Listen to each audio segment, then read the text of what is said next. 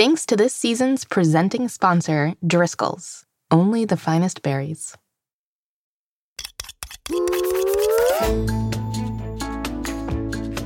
Hello, young chefs, and welcome back to Mystery Recipe. I'm Molly Birnbaum, editor-in-chief of America's Test Kitchen Kids. And I'm the incredible, mystical Mitzi, oven mitt, co-host of this show, and aspiring magician. We have a magical show for you all today. Every week on Mystery Recipe, we'll be talking about the fun, fantastical, and fascinating sides of a different kitchen ingredient. And at the end of the season, we'll use all the ingredients to cook a mystery recipe together. That's right, it's day 2 of Leaveners Week, and we're going to get things bubbling with a gassy round of tricky trivia. Then, Chad is back with an activist who knows all about rising up for Ask a Grown-Up. And we'll finish off today's 3-course information meal with a round of how-to time with Andrea. I'm so excited. Me too. Also, aspiring magician? Yep. All this talk about levitation has inspired me to study the mysterious and ancient craft of sleight of hand. I'm not sure how ancient sleight of hand is. I'm doing an adapted version I like to call lack of hand, sleight of mitt. Can I see what you've been working on? Why, of course, Molly. For my next trick, I will make the theme song magically begin. Wait for it. Wait for it. Parker, now, cue the theme. Sorry, boss.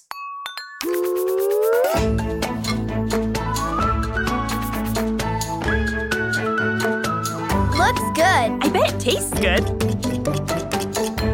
Ooh. Like a double agent? Mystery recipe. We're still working on it. Practice makes perfect. Hey, boss. Hey, boss's boss.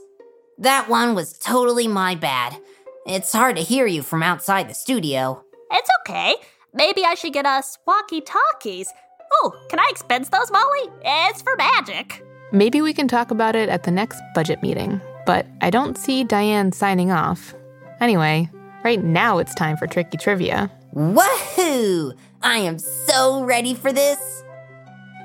In Tricky Trivia, I will say a fact about our special ingredient theme, and Parker gets to help the listeners guess whether it's true or false. Here's your first one. Sometimes when cooking or baking, you just use baking soda, sometimes just baking powder, and sometimes both. So Parker, is that true or false? Do you sometimes just use baking soda, sometimes just baking powder, and sometimes both? Well, Molly, I think I should be able to use my deductive reasoning skills to figure this one out.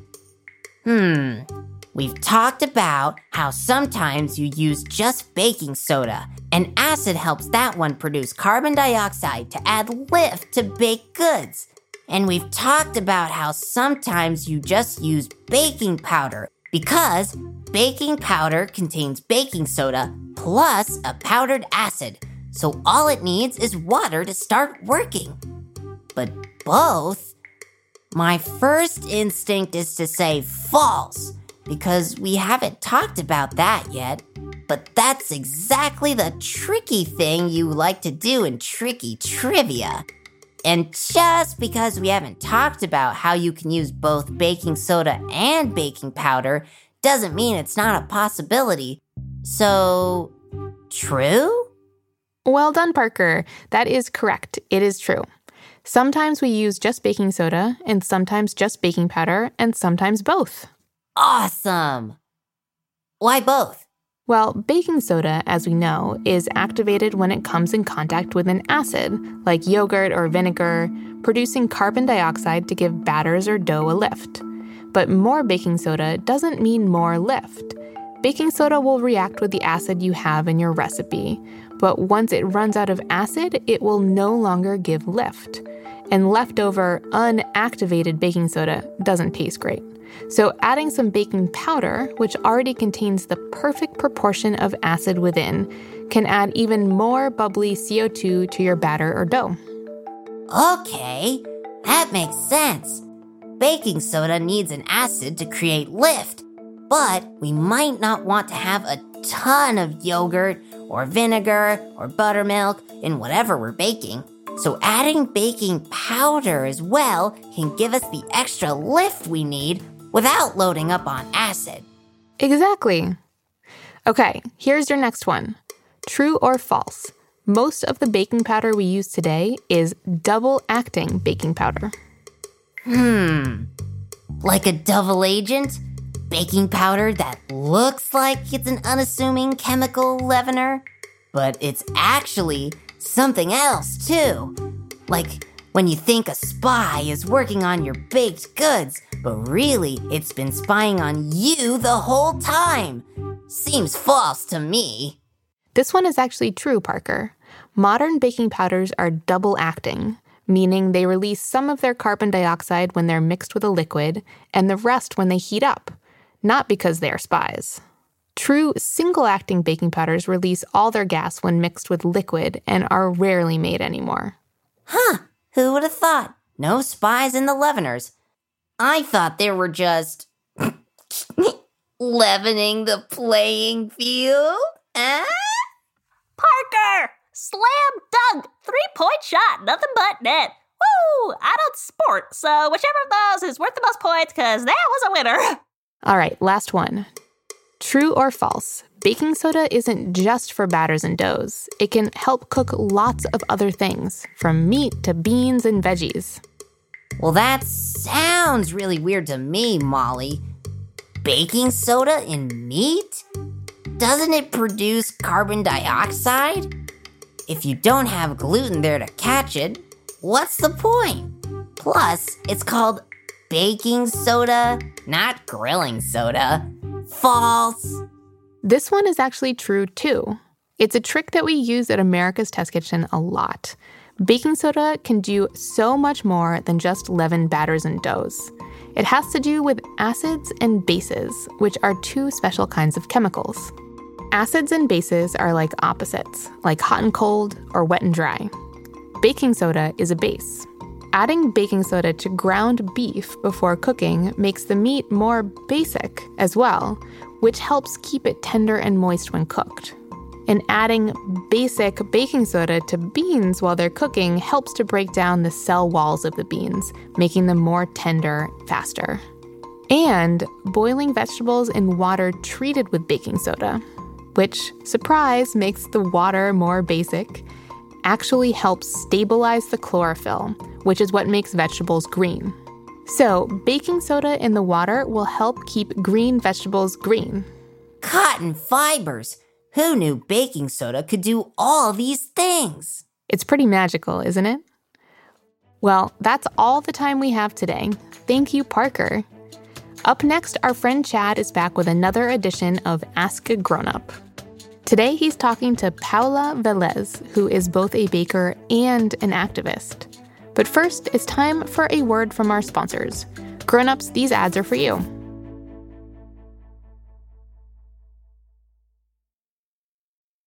Hey grown-ups! If you're anything like me, it's easy to let grocery shopping fall to the bottom of your to-do list.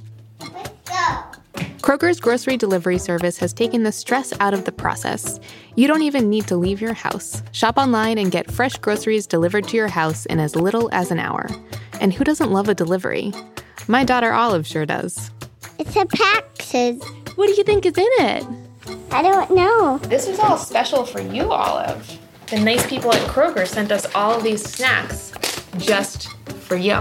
Learn more at Kroger.com. What does that look like? A tree? A tree? It kind of looks like grapes. And what's that? I don't know. Hi, grown-ups. We wanted to tell you about Driscoll's Blackberries. Here at Mystery Recipe, we know that kids will always give us an honest take on any situation. So we gave them the mic and asked them some questions. Let's talk about blackberries. What can you tell me about them? Like sweet but also tart. And juicy? Like it's a good balance. I don't really share my blackberries because they taste good. so they're all mine. Driscoll's worked hard to cultivate sweet and juicy blackberry varieties that have a delicious flavor. These kids love them, and we think yours might too. Find out more on how Driscoll's grows only the finest berries at driscolls.com. Okay, I gotta go.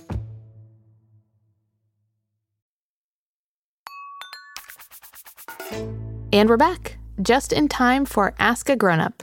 Take it away, Chad. Thanks, Molly. Today, I'm talking with Paula Velez. Paula is the executive pastry chef at the Washington, D.C. restaurants Maidan and Compass Rose, and was nominated for the James Beard Rising Star Chef of the Year Award for chefs 30 and under who are likely to make a big impact on the industry.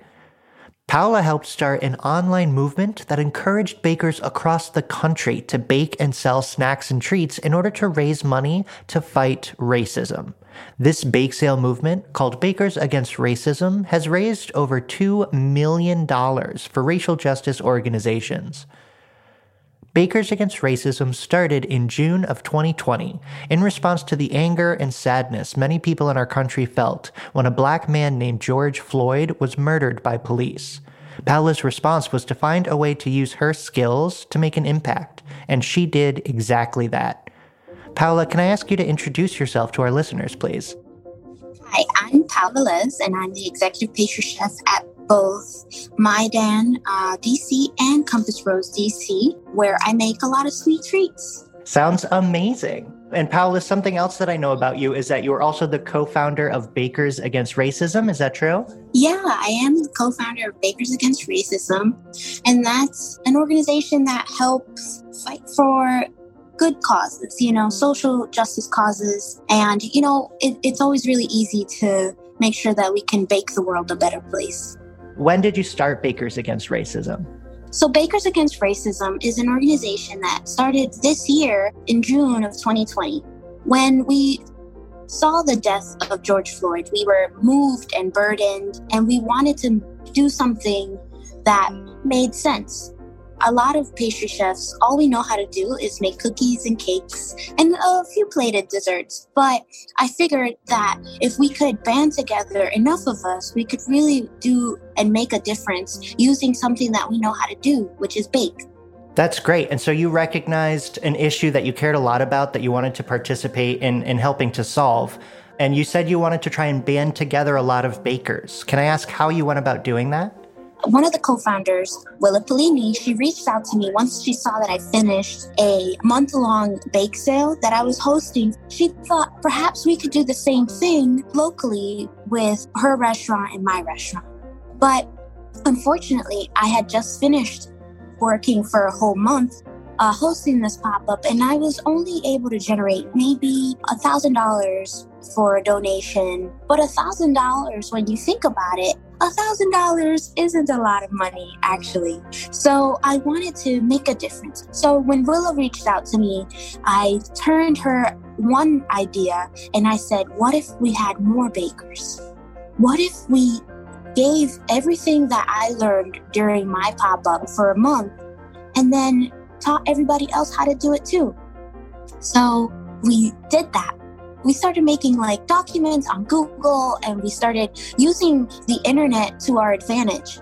And also I used Instagram as a tool for spreading the word. So we were able to kind of teach everybody what I had learned during this COVID pop-up bake sale. And it just went viral. It was almost overnight that people were like, absolutely, this is exactly what we wanted. We didn't know how to channel our frustration. And so far, we've raised over $2 million. So the amount that the bakers keep raising since June keeps increasing and increasing. Luckily, we're not doing it for a number. That's amazing. So you had experience creating bake sales to raise money for a cause through these pop-ups or temporary shops where you sell the things that you bake. And when Willa Pellini approached you to do another bake sale with her, you instead suggested that you can teach people across the country how to start bake sales of their own, and all joined forces in order to raise money together and make a big difference. Can you tell me, how does raising money help support a cause like fighting racism? Why is raising money an important part of that fight? So when you break it down to the simplest terms, money can help an organization run. When I was around 7 or 8 years old, I was living in the Bronx in New York City. And a lot of the arts programs in my after-school program were cut. Actually, all of them were cut. Imagine if somebody was able to fund that program. Organizations that were giving me a place to learn and to learn about the arts and music theory. How much more would I know today? With Bakers Against Racism, what we're doing is not just donating to Black Lives Matter or the ACLU or the NAACP. We're actually donating to Black Girls Code and to the Nova Scotia Black Surfers Fund, the Black Artists Collective. There's so many different aspects of what it means to be a person of color and to be predominantly Black. So we wanted to make sure that people were able to find a cause that is near to their homes and then to be able to bake and donate for those organizations to be able to continue, especially during a time like COVID. Paola, how would you define what racism is? To be racist in modern day society is to not have kindness and to not have love and empathy towards another. I do believe that whenever we say Black Lives Matter or not to be racist or to be anti-racist is to be full of so much love that you can't stand to see another person be treated unfairly. So I hope that you are anti-racist and that you are able to love other communities as if they were your own. Paola, we wanted to talk to you during Chemical Leaveners Week because leaveners are such an important part of baking. In lots of baked goods you make and sell, leaveners help a dough or batter rise up to be fluffy and delicious.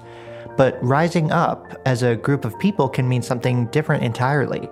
When a group of people rise up, they might be standing up to those who have been mistreated or rebelling against those in charge who are treating them unfairly. We call these people who rise up activists. Can I ask you what it means to be an activist? I don't consider myself an activist. I consider myself a pastry chef that stood in the gap when we needed it the most. But I feel like activism is actually really simple. It's not as brave as we think it is. To be an activist in your community is as humble and as kind as providing your local sanitation workers with waters when it's a hot summer's day. What advice do you have for any young chefs at home who want to become bakers, who want to be involved in their communities? What advice do you have for them right now? A piece of advice that I guess I would give young bakers or folks that really want to get involved within their communities is to not have fear. Your voice is important and your voice is valuable. What you're learning now is going to make sure that our future is a better place. So be courageous, be strong. 2020 is only just a year, so be encouraged. That's such an amazing answer, Paola. And again, the work that you're doing is so inspiring and so incredible. We are so lucky to talk to you on the show today. So thank you so much for chatting with me. Thank you for having me. Cotton fibers. Being an activist sounds like such an inspiring way to stand up and fight for your community. Yeah. Season 2 is like season community, Molly. It just keeps coming back around to helping others. Well, supporting your community is very important. Speaking of support, can I try out another magic trick on you folks? Please do. Yeah, Mitzi, let's see what you've got. All right. For my next trick, I'll start with my magic mantra. Squeaky diggy, eerie, weary, show the dirt the door. A spot you've missed that's hard to see, you'll surely miss no more. Cool. And now, check behind your right ear. There's nothing there, Mitzi. Same. Exactly. I cleaned behind your ears during the commercial break. With my magic mantra just now. Gah! I gave away the secret there. Well, it worked. Never seen a trick like that before either. Seriously, I don't think my ears have ever been this clean before. Yeah, Parker, you should try cleaning back there every once in a while. Noted. Andrea! Hey there, Andrea. Hi, Mitzi. Hi, Molly. Speaking of magic, Andrea's here for how-to time. Andrea is a test cook here at America's Test Kitchen Kids. That means she works on developing recipes and experiments for our cookbooks and things like the Young Chefs Club boxes. Grown-ups, you can find out about all that stuff by going to atkkids.com. Thanks so much for being here. It's my favorite way to spend my day. Parker, are you ready for our lesson? Oh, yeah. Are we going to learn how to lift things? You know, because it's Leaveners Week? Not exactly. As we've been learning, leaveners do the lifting for us. This week, we're going to learn all about using our tools. You always want to use the right tool for the right task.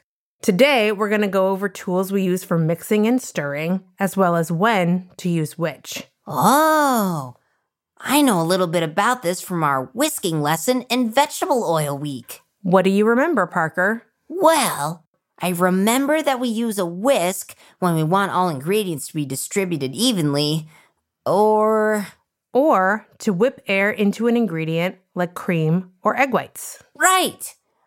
I'm not sure what else I know about mixing tools, though. I imagine that spoons are good to mix soup. Is that right? That is a very good use for a spoon, Parker, but there are plenty of others. We're going to talk about 3 main mixing tools and when to use them: the whisk, the rubber spatula, and the wooden spoon. Oh, we have all of those right here in the test kitchen. We sure do. First, can you describe the whisk for our listeners at home? Sure. It looks kind of like a balloon with a handle or a light bulb. The balloony part is made of wires, and those help to break up and distribute ingredients better than a spoon or rubber spatula would. That's right, Parker. What a great description. You were really paying attention. Aw, thanks. Just trying to soak it all in so I can use these lessons at my diner. I can't wait to go. I love diners. In the meantime, back to the lesson at hand. So a whisk is best for beating eggs, whipping air into egg whites or cream, and whisking dry ingredients for recipes like cake or muffins. Cool. What about a rubber spatula?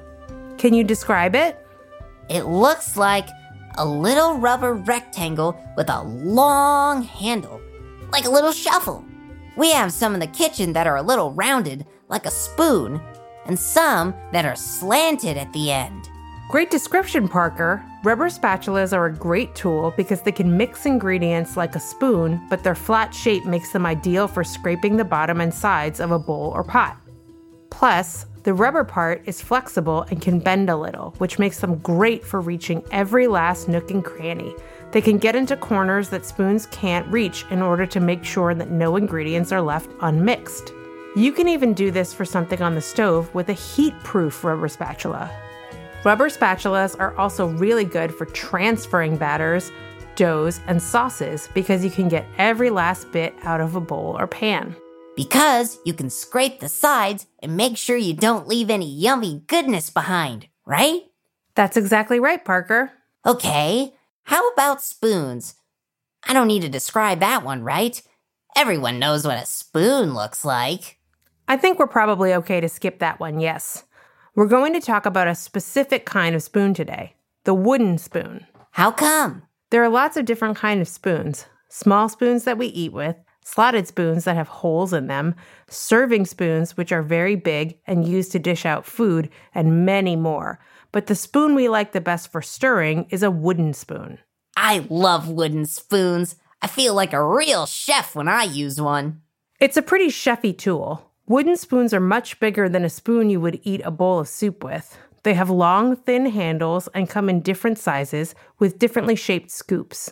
And they're made of wood. Yes, a very important fact. But why do chefs like them so much? Well, wooden spoons are a great tool for stirring all kinds of things, but in particular, they're great at mixing things on the stove. They don't transfer heat well, so they don't get very hot and won't burn your hand the way a metal spoon would, because metal transfers heat very well. I'm not sure I can burn my hands. I am a potholder after all, but I wouldn't want any of our listeners burning their hands. That's thoughtful, Parker. I wouldn't either. Wooden spoons are also very sturdy, so they're good for stirring big pots of soup or stew without bending or breaking. The fact that they are so stiff and don't bend like the rubber spatula makes them great for breaking things up in a pan, like ground turkey or beef, or scraping up brown bits that stick to the bottom of a pot. Wow, there really is a tool for every job. It sounds like, in general, rubber spatulas are great for baking, and wooden spoons are better for cooking on a stovetop. In general, yes, that's right. And remember, recipes from ATK Kids will always list which tools you will need to make a recipe right at the beginning, and tell you when to use which one in the steps. That sure is helpful. Good thinking, Andrea. Well, it wasn't my idea, but I do agree. That was amazing. Thank you, Andrea. Anytime, Parker. Also, I know we only have a few how-to times left this season, so I got you a little something. You did not. Here you go. It's a wooden spoon and a rubber spatula. Andrea, they're even potholder sized just for me. I wanted to get you something that you can take with you when you start your diner. Listen, this is one of the most thoughtful things, Andrea. I can't wait to bake with this rubber spatula and cook with this wooden spoon. You've got a VIP table with your name on it anytime you want, Andrea. I'll take you up on that offer. All right, Parker, we'll see you next week. Thanks, Andrea. Well, that's about all the time we have today. But we'll be back next time to whip up some science in our pressing questions segment, followed by something heroic in our wild card. And remember, at the end of the season, we'll be using all of our ingredients in a very special mystery recipe to cook together. Can you guess what it is? If you love Mystery Recipe, be sure to subscribe wherever you get your podcasts. That way, you won't miss an episode. And if you like our show, leave us a review. It helps other people find us. Until then, keep on cooking. Mystery Recipe is hosted by me, Molly Birnbaum, and I am a bottle of Heinz tomato ketchup. Chad Chennai is our writer and producer. He is a cupcake. Our executive producer is Caitlin Kelleher. She's a salty sweet chocolate chip cookie. Kaya Williams was the associate producer for this episode. She is a caramel brownie. Scoring, sound design, and mixing by Matt Boynton of Ultraviolet Audio. He's the cherry on top. Jonathan Roberts composed our theme music and is a fizzy drink. Our post-production supervisor is Chen Margolis, an artichoke. Our production manager is Diane Knox, who is also broccoli. Jack Bishop is the Chief Creative Officer of America's Test Kitchen. He's a garden-grown green zebra tomato. David Nussbaum is our CEO, and he's a homemade ravioli. Special thanks to our senior science editor, Paul Adams, deputy editor, Kristen Sargianis, executive food editor, Susanna McFerrin, assistant editor, Katie O'Hara, senior editor, Afton Cyrus, test cook, Andrea Vavjin, and test cook, Cassandra Loftlin. This episode featured the voices of Kira O'Sullivan and Neo Sihi. Special thanks to Paola Velez from Bakers Against Racism. Thanks again to our sponsors, Kroger and Driscoll's. Mystery Recipe is a production of America's Test Kitchen Kids. For my next trick, I will tame this ferocious tiger! But, Mitzi, that's just Oliver. With barbecue sauce stripes?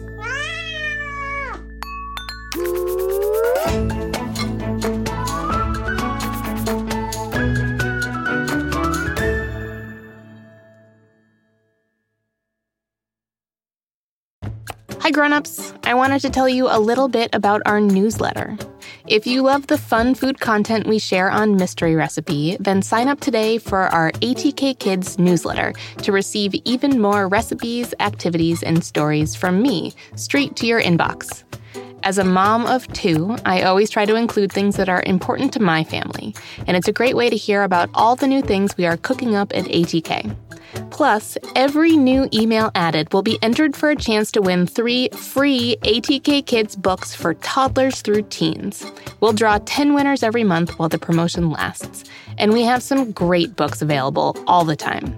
Head to atkkids.com/newsletter to sign up today for your chance to win.